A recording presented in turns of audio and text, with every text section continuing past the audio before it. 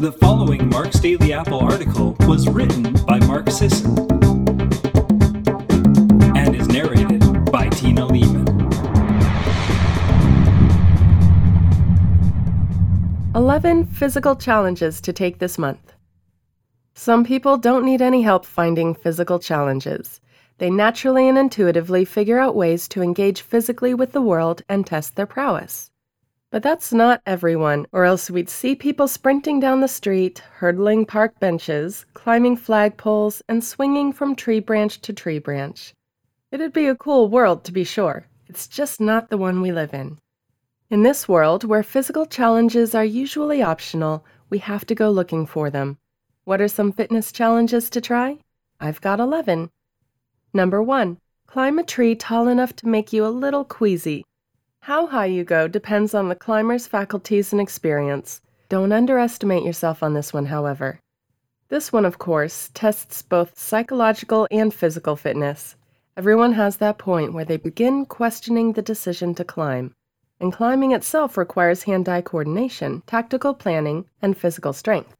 Compared to bouldering, climbing a tree is much more user-friendly, allowing the climber to dictate the terms of ascent. You can rest in between branches or go full steam ahead. You can get winded or take long rest periods in between bouts of exertion. Try different routes up and back. Practice until you can ascend and descend smoothly. Do pull-ups and dips on the branches. Use your legs for assistance if needed. Take a selfie at the top, post it to social media, and bask in the adulation. You earned it. Number 2. Return to an activity you used to do all the time but haven't touched in years. For me, it'd be basketball. I always liked the game but was too small to make it very far in school. That's actually why I turned to running. The more illustrious football and basketball options didn't work for a guy my size. Maybe you were incredibly passionate about martial arts as a kid but drifted away after high school. Go take an introductory class at the local gym. They're usually free. Maybe you were a decent wrestler in high school. Get back into it. Barring that, roughhouse with a friend. Maybe you figure skated as a kid, giving it up when it became apparent you weren't elite level material. Go down to the ice rink and strap on a pair. See how it feels. Unearth your passions and check for viability. Number 3. Go rucking for at least 3 hours. From hunter-gatherers lugging auroch quarters back to camp, Roman legionnaires carrying 80-pound packs on campaigns, to patchouli-scented Trustafarians backpacking their bong through Bali, the act of trekking with something heavy on your person is a time-honored human tradition. Maybe you grab a couple friends and go backpacking in the nearest uninterrupted slice of nature. Lots of places have short backpacking trips you can cover in 2 to 3 nights. Maybe you do a day hike with a really heavy bag. Maybe you freak your neighbors out by walking around the block a few times with a kettlebell in the rack position. Just carry something heavy and go walk. Number 4. Swim in cold water for 10 minutes. Aim for sub-65 degree water. Cold enough that you inhale sharply, but not so cold that you have to take Wim Hof's course just to survive. Swim sprints with plenty of rest. Swim laps at a low pace. Try swimming the entire length of the pool underwater. See at least how far you can get. Breaststroke and freestyle are the easiest strokes to learn from scratch. You don't have to swim, you could just sit there, but I find swimming, even very light swimming, helps me deal with the cold water. Number 5. Try a set of weighted max rep, 20 minimum squats.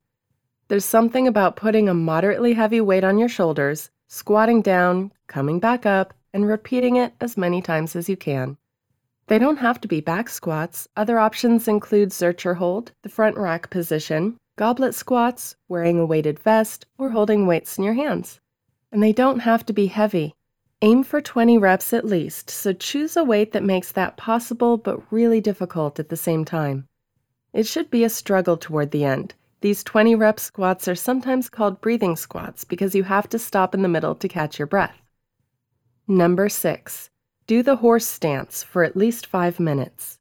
It's a mainstay of Chinese martial arts whose proponents say it develops a type of lower body strength and stability unlike any other exercise. It teaches you to root to the ground. It's also not too bad for the quads and glutes. Assuming you have the flexibility, it starts out real easy, but after 30 to 45 seconds, things get serious. Your thighs might start trembling. You might feel the urge to dip your shoulders and break the integrity of your spine.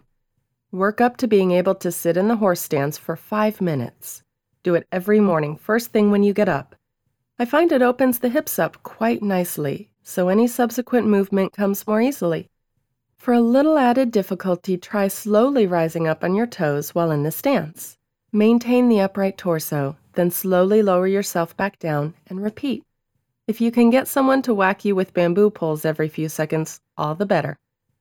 Number 7. Do the Wingate test.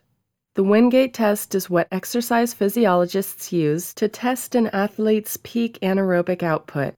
4 30-second all-out sprints on a stationary bike at maximal resistance with 4 minutes rest in between. To illustrate just how difficult these are, subjects performing Wingate tests typically get puke buckets. This month, take a Wingate test. I don't intend for you to commission an exercise scientist to run a study on you. Just get your hands on a stationary bike of some sort, crank up the resistance, and do it. Set aside 20 minutes or so to complete the whole thing. Puke bucket is up to you. Number 8. Walk all day long. Long walks are restorative. They're where you find yourself, where you arrive at solutions to problems you thought were unsolvable. But they're also physically harder than you think. Most people just aren't prepared to walk all day long anymore. Even people with pristine 10K daily step records bow out after a few hours. You may have to work up to an all-day walk by taking lots of shorter walks. This is my secret trick to get you to walk more frequently. I recommend a blend of city and country if you can make it work. That way you can stop for coffee, maybe browse a bookstore, ford a stream, hear a hawk's cry, climb a tree. Do it all. Number 9. Run a mile for time. Men, try to break 7 minutes. Women, try to break 8 minutes. Move that number up if you're older or out of shape. Drop it down if you're younger or in great shape. But think about keeping it intact if only to motivate you to do your best. Run that mile. Number 10. Compete against another human. Competition is good to a point. It drives us to be our best, and it wrings every last drop of quality out of us. It's also a powerful motivator, helping us ignore pain and suffering in order to perform and beat the other person. Competition can be formal. Join an adult sports league, sign up for a strongman or powerlifting competition. Or informal. Challenge the local bully to a foot race.